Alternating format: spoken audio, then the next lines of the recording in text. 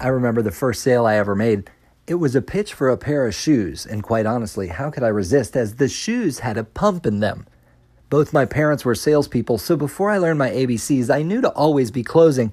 In this situation, I even made a presentation with a typewriter, then went through the steps to the sale and put on a solid close, strong enough to secure the business. But in hindsight, gosh, the shoes were a little ridiculous as they had a pump in them. Nonetheless, I'm glad I learned at an early age that nothing happens until a sale is made. Though it may be a tough occupation, it's always one to put food on the table in good times and bad, and it's a job that a machine's not going to take from me, unless all these robocalls actually start to work. But I don't want to talk about that.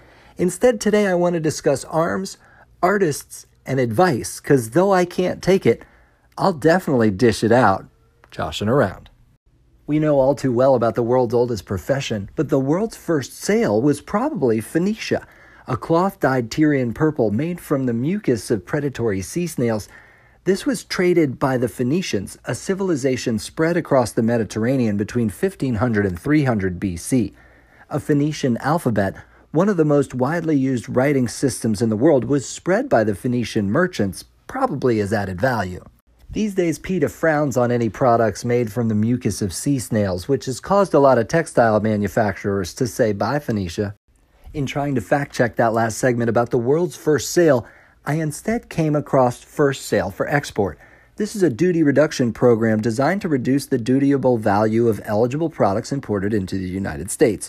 In a normal supply chain, an importer pays duty on the value of goods purchased from a middleman, which includes the middleman's markup. This transaction is known as the second sale.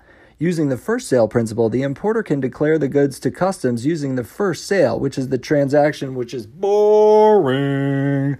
The fact that I couldn't get through that sentence is proof that I'll never know everything, but still, I like to learn a little about a lot.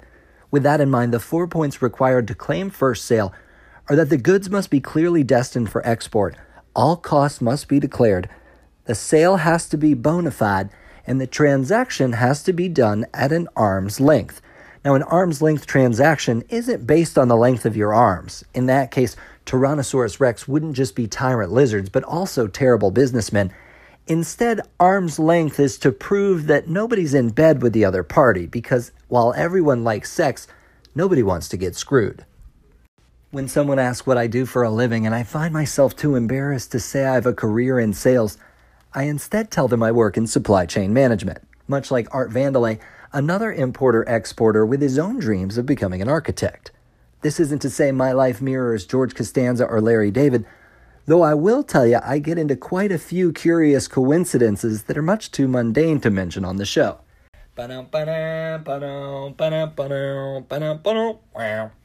only thing saving me from total randomness is the fact that I have kids, and kids need structure and routine to survive, so I fight the urge to imbibe on the chaos of the universe while embracing my role as a parent. At the same time, I bask in the flex time provided by my career in sales, ever towing the line of reality by vicariously encouraging the goals, whims, and dreams of others. A job in sales is similar to the career path of a con artist, though they're typically self-employed, whereas I've been working for the bidding of big business instead. I would do it for myself, but quite honestly, I just don't have the confidence. We've talked about con artists before, only to focus on the former part of the term and not the latter. After thinking it over, it might be worth a career change just to finally be considered an artist. Speak to the folks at Subway, though, and they'll tell you the term artist is thrown around a lot these days. Yet I'm not one to talk, as my first commission sale was at a Tom McCann shoe store in the mall, where I sold penny loafers to yuppies bookending trends, and also dyed shoes to match any color prom dress you can choose. A few months into my employ, I was tasked with changing a fluorescent bulb, so I climbed up to the top of a 6-foot ladder, grabbed the bulb by both ends near the ballast, and all of a sudden felt a blast of the electricity surging through my body. I was knocked off the ladder onto the ground and lost consciousness for a second or two. When I came back, they gave me 5 minutes to go get an ice cup from Auntie Annie's Pretzels, but with no insurance, I was going to have to sell a lot more shoes to see a doctor. Shockingly enough, they fired me shortly thereafter to be sure I didn't file a workers' comp claim. When it comes to Mr. McCann and his cronies, I was treated better than chattel, but a human resource all the same. Still, I tried to take advice along the way. When it comes to the service you provide, own something or sell something was the best advice I once received.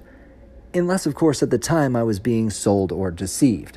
Be that as it may, when it comes to choosing what you're going to own or sell, remember, goods sold at a high dollar volume or a quick turnaround is best. You see, you go to a barber or a salon every couple of weeks, so haircuts are cheap but plentiful. However, quality wigs will cost you a pretty penny and you only need a few, which isn't to say that you should cut everything off and go into wig sales.